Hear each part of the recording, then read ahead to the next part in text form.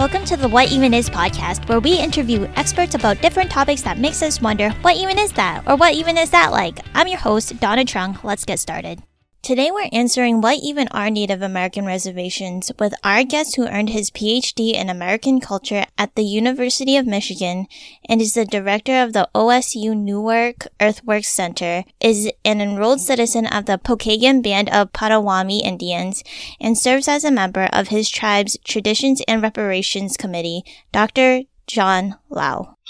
My name is John Lau. I'm an associate professor at the Ohio State University. I teach at the Newark campus. I'm also director of the Newark Earthworks Center, and I am a proud citizen of the Pokagon Band of Potawatomi Indians. The first question you asked was, what are American Indian reservations? Reservations are holdovers from the American expansion across the continent of what we now call the United States. Their land was taken away from them, and they were congregated onto small parcels of land, sometimes within their ancestral lands. More often, they were removed to unhospitable places where we were expected to die off within a generation or two, and the settler colonists would take the rest of the continent. The irony is that we didn't all die off. We survived, and we're still here today. So the intention was for you guys to basically die out. That was the intention of them? Yeah, the intention and the expectation. So the master narrative was that Indians don't really deserve the land.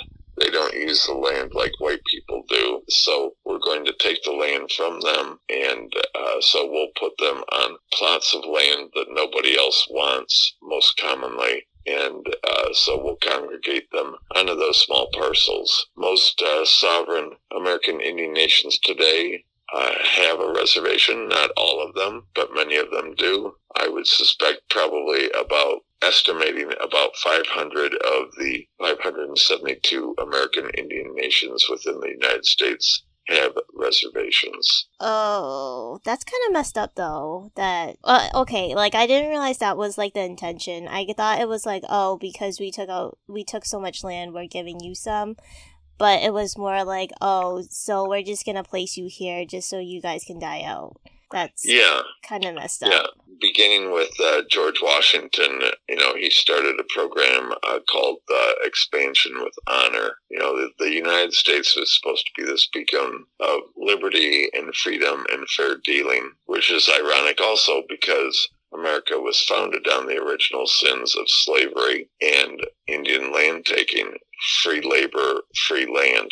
But nonetheless, George Washington knew that the rest of the world was watching. Could this new republic really be honorable in the way that it dealt with its people within its borders? And so they, rather than exterminating us outright, which has been a part of settler colonialism throughout history around the rest of the world, they decided to move us onto small, concentrated parcels of land. And so, it's not fair and it's not nice, but it's not really taught in history books. Yeah, for sure. So the reservations, are they technically still part of the U.S. or no? Yes. The United States Supreme Court, in a series of decisions called the Marshall Trilogy, Justice Marshall ruled that we were semi-sovereign dependent nations. What that means is a fancy way of saying that we are dependent upon and cannot have foreign relations with any other country. We are dependent upon the U.S. government, but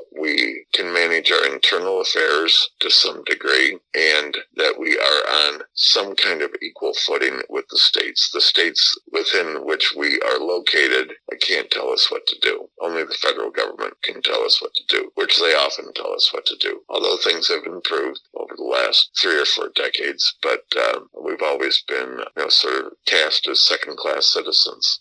Can you guys vote? Sure, yeah. So I have a dual citizenship, or I guess a tri-citizenship. I'm a citizen of the Pokagon Band of Potawatomi Indian Nation. I'm also a citizen of the state of Indiana, and I'm also a citizen of the United States, and I can vote in the elections for the governments for all three of those. Okay, and that's the same for, like, any reservation. Like, if it was a reservation in Oklahoma, they're tri-citizenship people. Well, interestingly enough, the federal government has played around a lot, and so, yeah, there's a lot of Indians in Oklahoma, so it's understandable that you would mention Oklahoma as an example. However, the United States in the early 1900s dissolved all the reservations in Oklahoma. So there are tribal nations. They don't have reservations, but there are still tribal nations. They just have individual parcels of land rather than a national boundary. Oh, so then where are these reservations located then? Most of them are west of the Mississippi because that's where Indians were originally removed, from east of the Mississippi to west of the Mississippi after the 1830 passage of the Indian Removal Act, which was clearly ethnic cleansing. But there's reservations in New York, also reservations in Connecticut, Maine, Michigan, Wisconsin, Minnesota. But for instance, where I live and teach now, which was originally an epicenter of, a big location of Indian peoples in the Ohio River Valley, lots of resources, great soil, great climate. There are no Indian reservations in Pennsylvania, West Virginia, Ohio, Indiana, or Illinois because all the Indians were removed from there during the 1830s and 1840s. Why did they dissolve the ones in Oklahoma? Once oil was discovered, the land was too valuable to let Indians have it. And so what they would do is they would split the reservations up and make it available for white settlement, white homesteading, white businesses to buy the lands. And so they wanted to split up those land holdings. Oh, that's so messed up. Okay. But then, do reservations get federal money? Like, if you guys, need help or something, is there federal money allocated to, reservations? Well, in theory, there's money allocated, not so much for the reservation, because that's just a place. It's more accurate to say is money allocated to tribal nations, right? So even tribal nations like in Oklahoma still exist as semi-sovereign dependent tribal nations. And so, yes, the short answer is tribal nations get a little federal funding, not much, but what has helped a lot in the last couple of decades since the 1980s has been the economic development of Indian gaming. And for those tribes that open up casinos, they have cash flow now. And I know for my nation, the Pokagon Potawatomi, that's been a huge help, is the casinos. That's what allows us to rebuild our nation, to provide services to our elders and our youth, to provide housing, healthcare, education, is through the profits of casino gaming. Oh, that's super interesting. So then, was it just one nation started that and then other people followed, or how did it started with the Florida Seminole were the first ones who were doing it, late 70s, and nobody was putting a stop to it. They just were sort of turning a blind eye to it, so to speak. And then the Cabazon Band of Mission Indians in California opened up, I think it was 1981, a very large casino, and the state of California tried to shut it down. And the United States Supreme Court then ruled that, in every state that has a lottery, since in theory we're supposed to treat tribal nations as equals to states, if a state has gaming, like through lotteries or horse racing or whatever else they do, then they have to allow tribal nations to have their own gaming also. They can't prevent that. So there's Indian casinos in estimated again, probably about 35 states. Yeah, because I live in Massachusetts, and I think there's one in Connecticut, maybe. Yeah, the Mashantucket Pequot, Foxwoods. And then there's also in Connecticut, Mohegan Sun also is a big casino there. So, and of course they draw populations. You wouldn't think, Connecticut, how big is Connecticut? But of course they draw customers and audience from both Boston and the New York metropolitan areas. And so they're very profitable casinos. Yeah, so then this wouldn't be reservations, right? This would be just tribal nations making money, not reservations themselves, right? Right, exactly. So again, a reservation is that's just sort of slang or shorthand to talk about a tribal nation. Really, it's the tribal nation.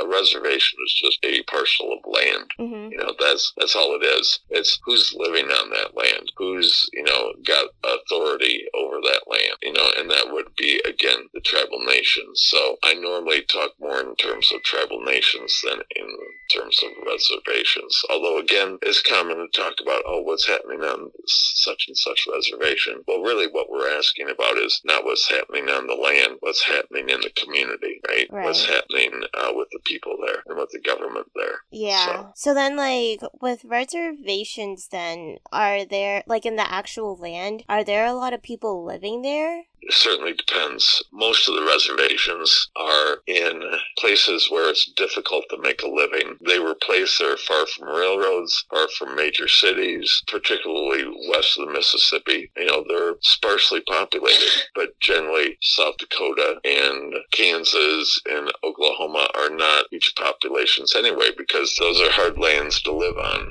And so, in addition, until we had casino gaming, there weren't opportunities for Native people to stay on the casino and make a living, or stay on the reservation, and make a living until casinos opened up. Now there's employment, now there's cash flow, now there's all the other things that go with capitalism, which is banks and housing and food stores and other things that make life worth living, right, or enjoyable or easy. Otherwise, we did have, until the 1980s, a huge drain of the population. In addition, the federal government in the 1950s started a program called relocation, where they paid people, they gave them one-way bus tickets to large urban metropolitan cities in the United States, like Minneapolis, like Chicago, Cleveland, Denver, Seattle, Portland, Oakland, Phoenix, Albuquerque. And the idea was that, well, we'll just depopulate the reservations and then close them down. But not everybody left. So there's been, you know, since, you know, with the Red Power movement, which came along with the women's rights movement, the anti-war movement, the gay rights movement,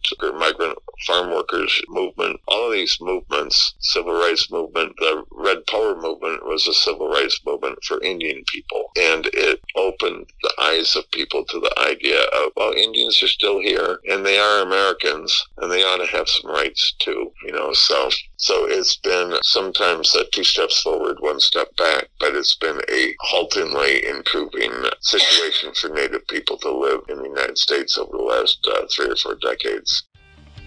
We'll get back to my interview with Dr. Lau in just a moment. I just wanted to say thank you from the bottom of my heart for supporting and listening to this podcast. And also, don't forget to rate, review, and follow this podcast to hear the latest episodes. Okay, we can go back to the episode now. Thank you.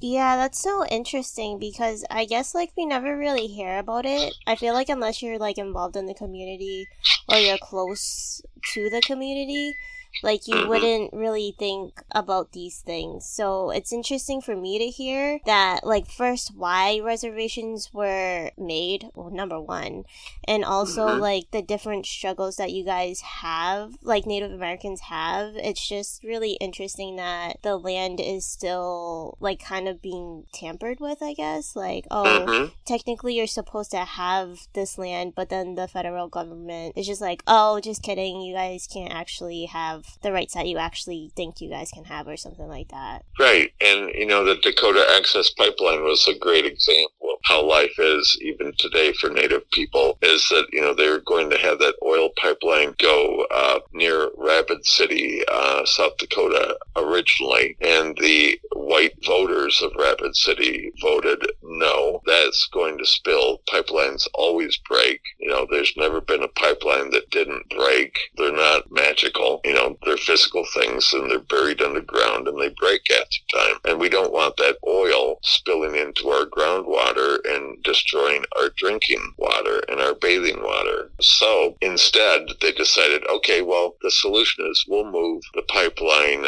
50 miles to the east and run it across the Standing Rock Sioux Indian Reservation. What are they going to do about it? You know, and with the past president was very supportive of, run the pipeline through the Indian reservation, to hell with the Indians. They made it in the land where we're supposed to have freedom of speech, where people always on the left or right or middle talk about my right to freedom of speech. They passed a law in South Dakota that is still on the books that if you protest the pipeline, it's a felony. That's unconstitutional. But it should be. It should be.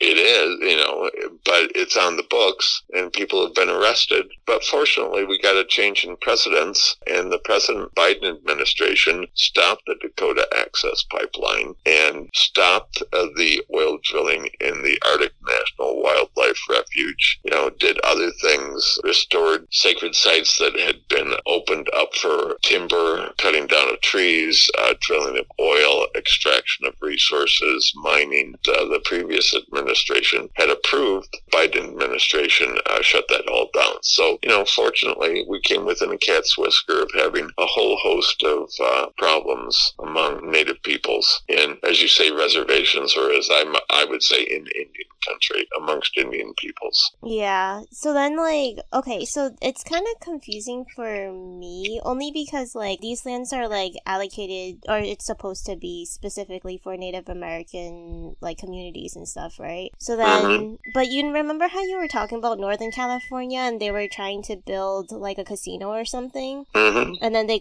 shut it down? Was that, on reservation land, or was it on, state land? Because I thought the states don't have, say on what you guys do on these specific lands. Well, if they tried to shut down, and this is an irony in history that is, in a short podcast, difficult to explain, but what the law says is that for us to have a reservation, communal land, we have to hold the land in trust, which means not that the Indians own it, but that we have placed it in trust with the federal government, because we're not competent to manage your own affairs. That's been the attitude of the government for the last 200 years. We can only build a casino on land that has been placed in trust with the federal government. If it hasn't been placed in trust with the federal government, then we can't just build it anywhere that we want in the state. We have to go through this whole bureaucratic process of getting the land appropriately titled. But the case I was mentioning with the Cabazon case, that was back when it was 1981. It was unclear whether or not Indians even had the right to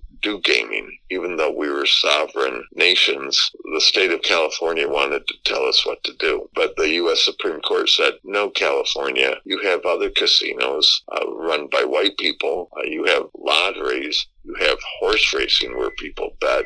You have all sorts of things where people are gambling all the time. Therefore, you do not have the right to tell Indians within your state that they can't also do gambling. They also, that they don't have the right to do a gambling operation. So that's what I was trying to make clear, is that most states have state lotteries now, right? Most states allow gaming of some sort within their boundaries. And so those 35 states that have Indian casinos have to allow that. There's a whole complicated process to get that done, but ultimately, most commonly, Indians are able to open up casinos in those states that already have some other form of gambling, if the Indians do it on this land that is held in trust. That's been the law since the 1980s. Okay, so, technically it's not really, your land, basically. Right. Well, it's our land, but we have to place it in trust with the federal government. So the federal government is we're like in a guardianship.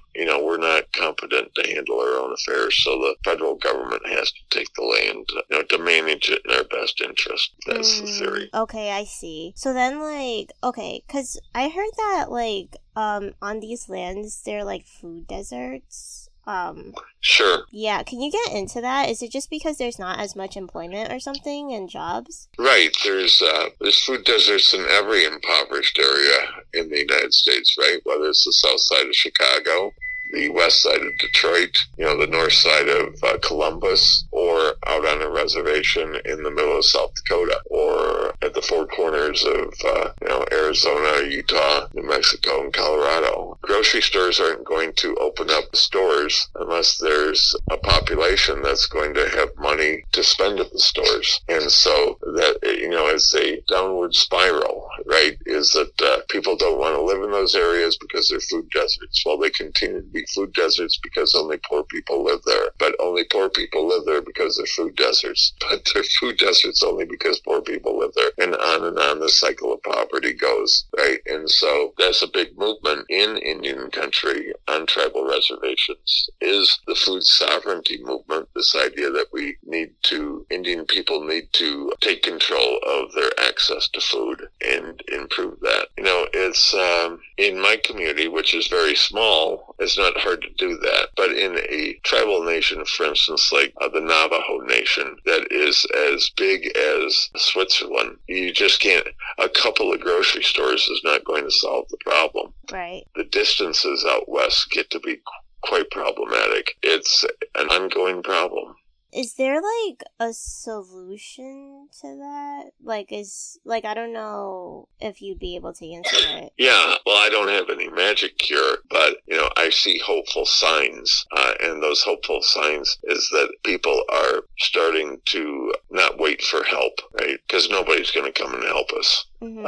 They are realizing that if we're going to take care of the health of ourselves and our elders and our children, it's up to us. It's on us. Nobody else is going to help us. And so there are movements, strong movements, that are trying to create access to food as best they can. And it's baby steps, but that's Indian history, right? That we're used to that. Hopefully things will continue to improve. And, certainly some of the challenges is that, we want to grow our own food, not just grocery stores, but really not just the table, not just the grocery store, but the field, right? We want to grow our own food.